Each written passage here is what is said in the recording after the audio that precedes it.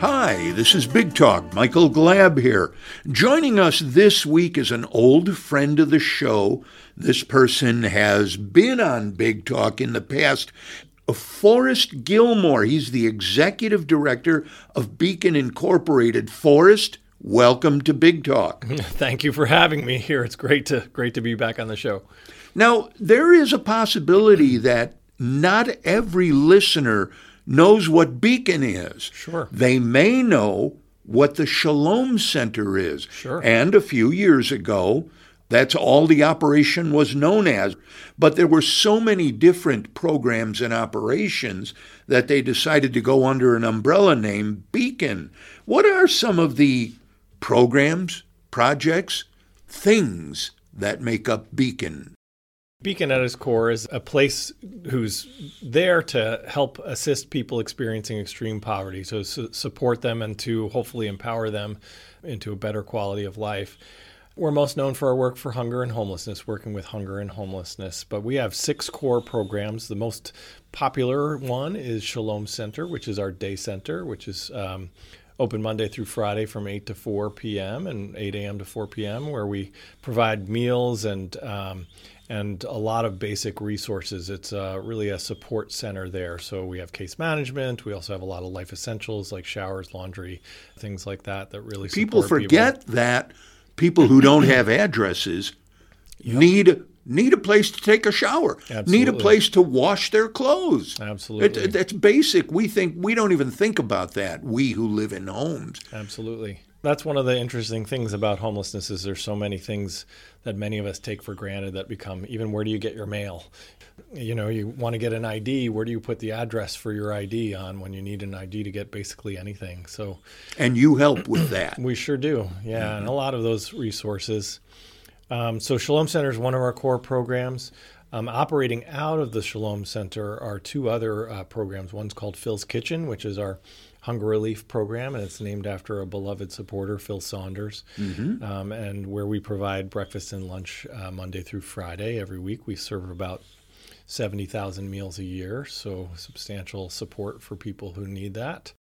One of the things we pride on ourselves on is we have a really good chef, and our meals are homemade and prepared on site, and that's I think really important because we want people to have not only a meal, but we want them to have a good meal that tastes good and that's nutritious mm-hmm. and healthy for them.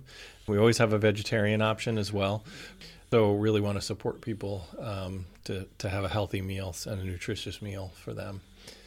And then we've got operating out of the Shalom Center also is our Rapid Rehousing Program, which is a housing program for people who are mostly just need an extra boost to get back. They're homeless and they just need an extra boost. So sometimes they need a security deposit or they need some help with application fees. Sometimes they need some help just with, first couple of months rent till they can get back on their feet. So it's trying to get people back housed as quickly as possible and break down some of those significant barriers to getting back into a home quickly. Security deposits can be really expensive, $1,000 plus these days, and sometimes some places they're charging even more than that, mm-hmm. As well as sometimes people will be asking for first and last month's rent, or sometimes even more than that. Wow. And so people can really struggle to get that startup funding to move in when they're just living month to month. Like so many of us, there are people who are maybe a week or a paycheck away from sleeping on the street. Certainly could be. I mean, it can be very precarious. It's interesting that most people who, when they end up in the homeless system, by the time they get to the point where they're staying in a shelter or mm-hmm. at a day center or God forbid, sleeping outside, they've actually been without a permanent residence for a while prior to that and have been living off of whatever resources they have left, whatever family resources they have left, whatever financial resources they have left. So by the time they get to the shelter system, usually everything is gone at that point. Mm. And so there is actually kind of a transitional process for many people when they become homeless from that losing their apartment, that first instant to the point where they're actually on the streets. Which I always find kind of interesting and fascinating that people are really trying to take care of themselves as much as possible until they can't anymore. Which, and we'll get back to more of the programs and projects, Sure. but it brings up a thing I wanted to bring up. Is it ever anybody's fault? Is it your fault that you're homeless? Sure. Oh gosh, I mean that's a challenging question, right? And there's a quote that I like to spend a lot of time with, which is by Dorothy Day, who's a founder of the Catholic Worker Movement. Wonderful, wonderful soul. Just amazing work that she did through that work. And she said the gospel takes away our right forever to discriminate between the deserving and undeserving poor. And I sit with that quote a lot because I think we can get caught up into that. Is this person deserving? Is this person undeserving? Is it their fault? Is it not their fault? And certainly, people do all kinds of things that might be their fault, in terms of getting to their situation. But wrong choices, that type of deal. Sure. And one thing I like to, and one thing that we're, when we're doing well, we can make a mistake or make a frivolous purchase or something like that, and that won't put us on the streets. Right.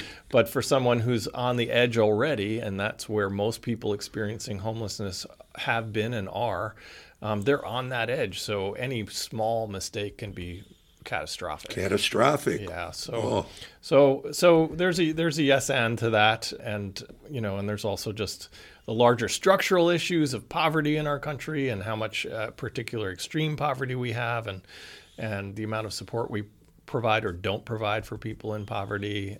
So that's a huge question, but I keep coming back to that.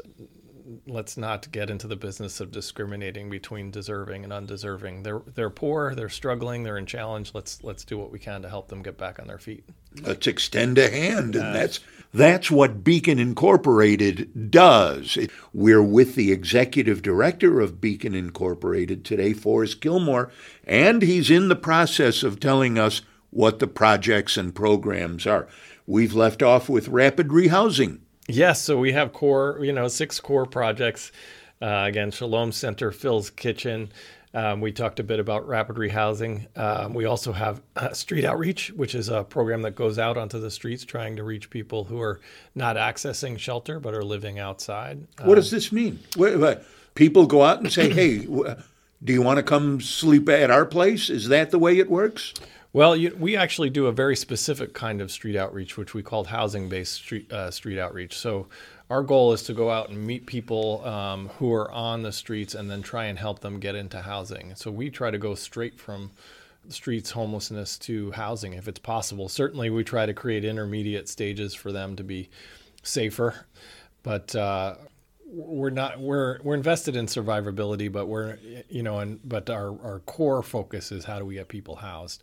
Yeah, and because we really want to be solutions based and solutions driven, and this is more than just shelter. This is finding perhaps some permanent housing and help for that. Yeah, that's a big thing about our community, and even though we are certainly a shelter provider, when people think about homeless services, one of the first things they think about is let's provide shelter. And when there's a significant homeless issue, people often say, let's provide more shelter. We need more shelter. But the gap in our system, and that can be true for certain communities. A lot of the neighboring areas around us have very little sheltering or none. The major shelter providers are Terre Haute and Indianapolis and Jeffersonville, a little bit in Bedford, a little bit in Martinsville, but those are big gaps of space where there's nothing for people or very little resources. So in terms of shelter, we certainly need more shelter in those communities, but our community has a lot of shelter, and the big gap for us is housing. How do we get people from shelter to housing? And so that's a big part of what we've invested in, is trying to make that transition. In terms of other programs, we just mentioned it. We do have Friends Place, which is our overnight shelter. It's a 40-bed shelter for Monroe County residents. It's LGBTQ plus affirming, which is something I find very important about that. And it's the only non-religious shelter for adults in our region, which I also think is really important. And then last but not least, we have Crawford Homes, which is a permanent supportive housing program for people who are chronically homeless. So where rapid rehousing works for people who just need an extra boost, permanent supportive housing works for people with severe disabilities who are homeless because of that and basically die in the streets if they don't get that assistance. Could this be both physical and mental disabilities? 100%. And oftentimes it's multiple. There's something we call trimorbidity, where people have a severe substance use disorder, a severe mental illness, and some kind of chronic illness or physical disability. And those three combine to be quite deadly. Now, you're talking about shelters at several points in this conversation. What does low barrier mean? Low barrier, the concept of low barrier is basically trying to put as few barriers as possible between the client and the service, that you provide the service for them and you don't get into all kinds of challenges that make it hard for them to access the service. And what would be an example of a barrier? Well, paperwork's a good one. Just like requiring ID, for example, is a big one. A lot of people experiencing homelessness don't have ID, have lost ID, need to get it again. So that could be an example. A lot of programs require people to be substance-free, or to be medicated if they have a mental illness. Some programs require people to have a job. And so all those things can be barriers to getting shelter, if that's the service you're trying to provide or whatever service you're trying to provide. Just off the top of your head, about how many people do you think you serve, all told, in a week, let's say? Oh gosh, just at the day center alone, we probably serve at least 400 unique people. At the overnight shelter, we serve 40 a night, and there's less turnover there, but so it's probably 40 to 50 in a week at the overnight shelter. And then we have hundreds of people in housing right now. Crawford Homes has 130, 140 on any given day, and rapid rehousing, can have. Like last year, I think we helped 138 families, individuals and families. That gives you a sense of what's going on over the course of a year. I have heard many times that sheriff's deputies from other counties drive in people they consider to be homeless here because there are services here. Yeah. Maybe they're doing it with the best of possible intentions. I mean, it's absolutely happening, and unfortunate that that's happening. There's certainly a significant percentage of people who use homeless services in Bloomington that didn't become homeless in Bloomington. Right. So not the majority by any means, but certainly a significant percentage. So that's absolutely happening, and that's part of the reason I talked earlier about the whole idea of shelter. That our lack of shelter is not a problem here. It's a problem in all these communities around us. If they're from Greene County, they should be able to have a place to go in Greene County. Same with Owen, same with Lawrence, same with Brown. That if people need shelter, that community should take care of their folks. Mm-hmm. And it's very difficult for us to be, when we have somebody come to our doorstep who's come from another community, to say no to them.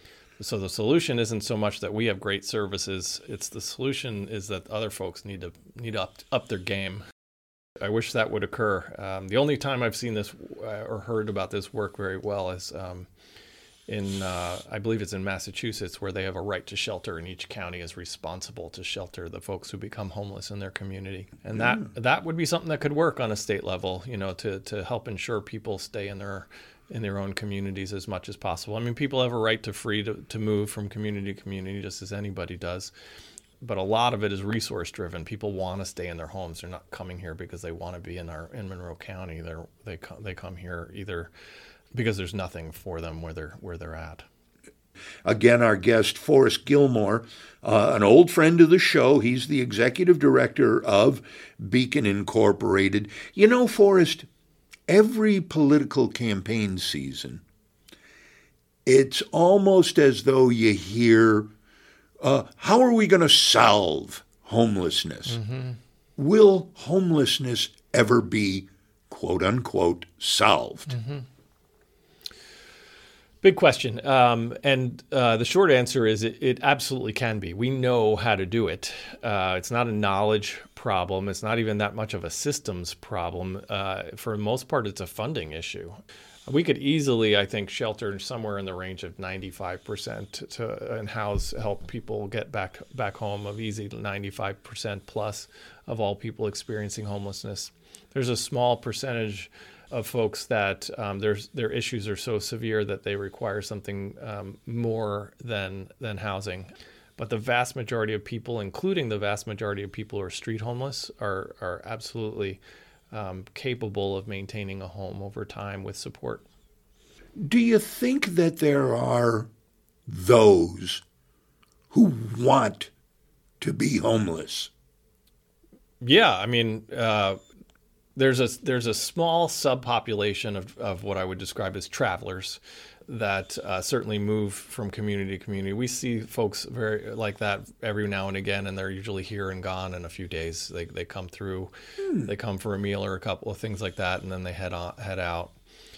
And then we occasionally deal with some folks who are severely mentally ill, who perceive themselves as wanting to be homeless, or it's usually related to their mental illness. For example, somebody who's schizophrenic. We remember we had a housing option for them, and they were turning it down because they felt that they had to wait. This person felt like they had to wait for their mother, and that if they moved into a home, their mother wouldn't find them, and that was right out of their delusions and perceptions. And so, after starting with permanent supportive housing, Crawford and such, we found an incredibly tiny percentage of people that, I think I couldn't think of maybe 3 or 4 in more than a decade who've said that they didn't want housing when we were able to support them with it.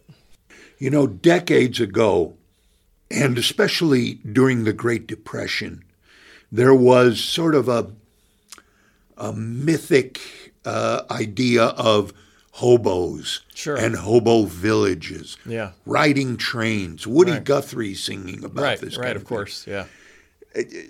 Was that real? Was that justified? And does that exist? That kind of romanticized view of the person who has no tethers. Yeah, that's not really what we're seeing today, for sure.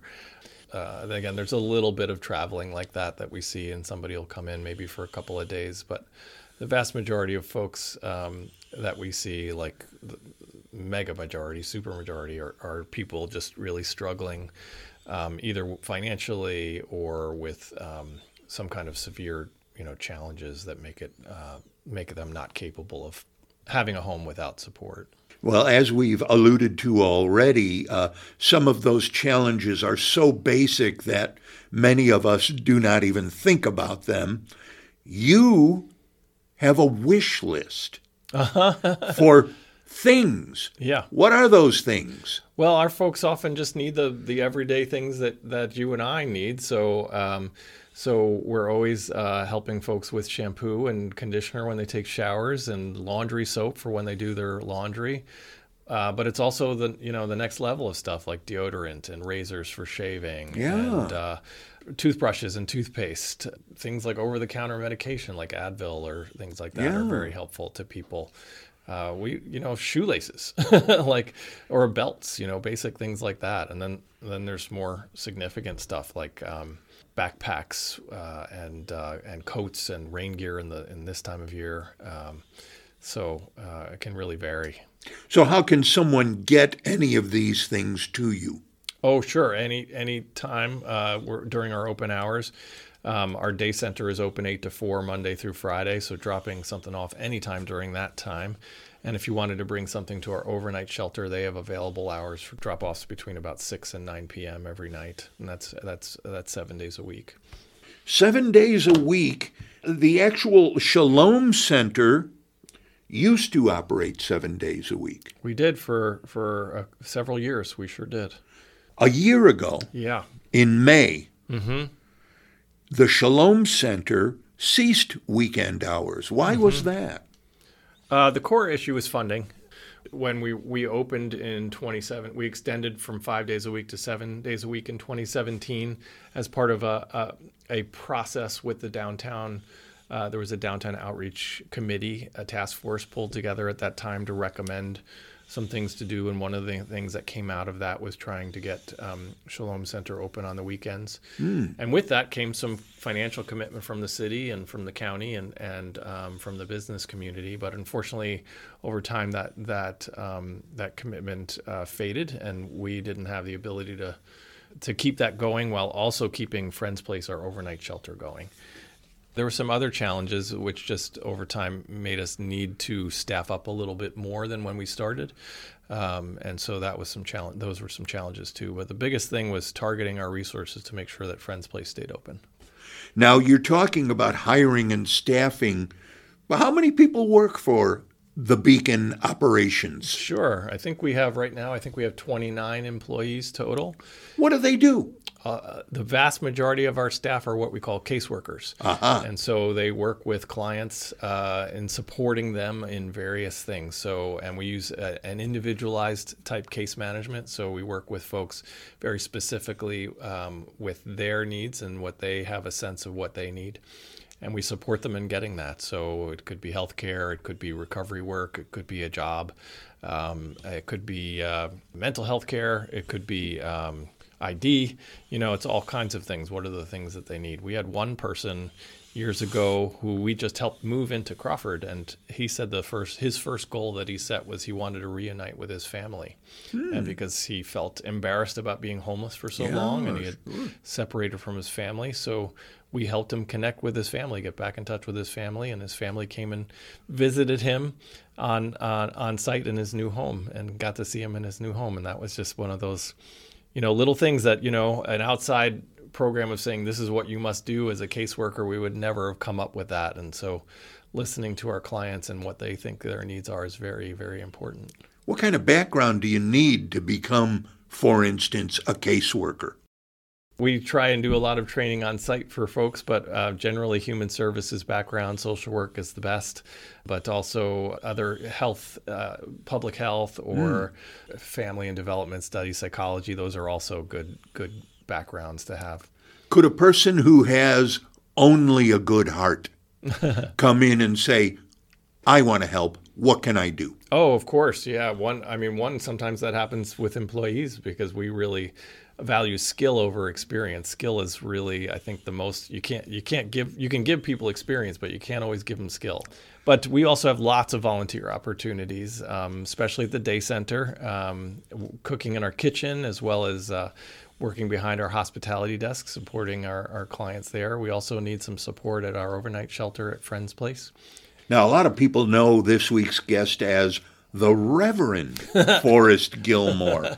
Now, you're a Unitarian ordained minister. That's correct. You've actually had congregations in Monterey, California, Princeton, New Jersey. That's but correct. Again, that's just a coincidence regarding Beacon. Yeah, absolutely. Beacon's a secular nonprofit, for lack of better words. But we have, we have people who are religious, non-religious, all different spectrums who work together to support our folks. And our common drive is just care and love and respect for people who are struggling.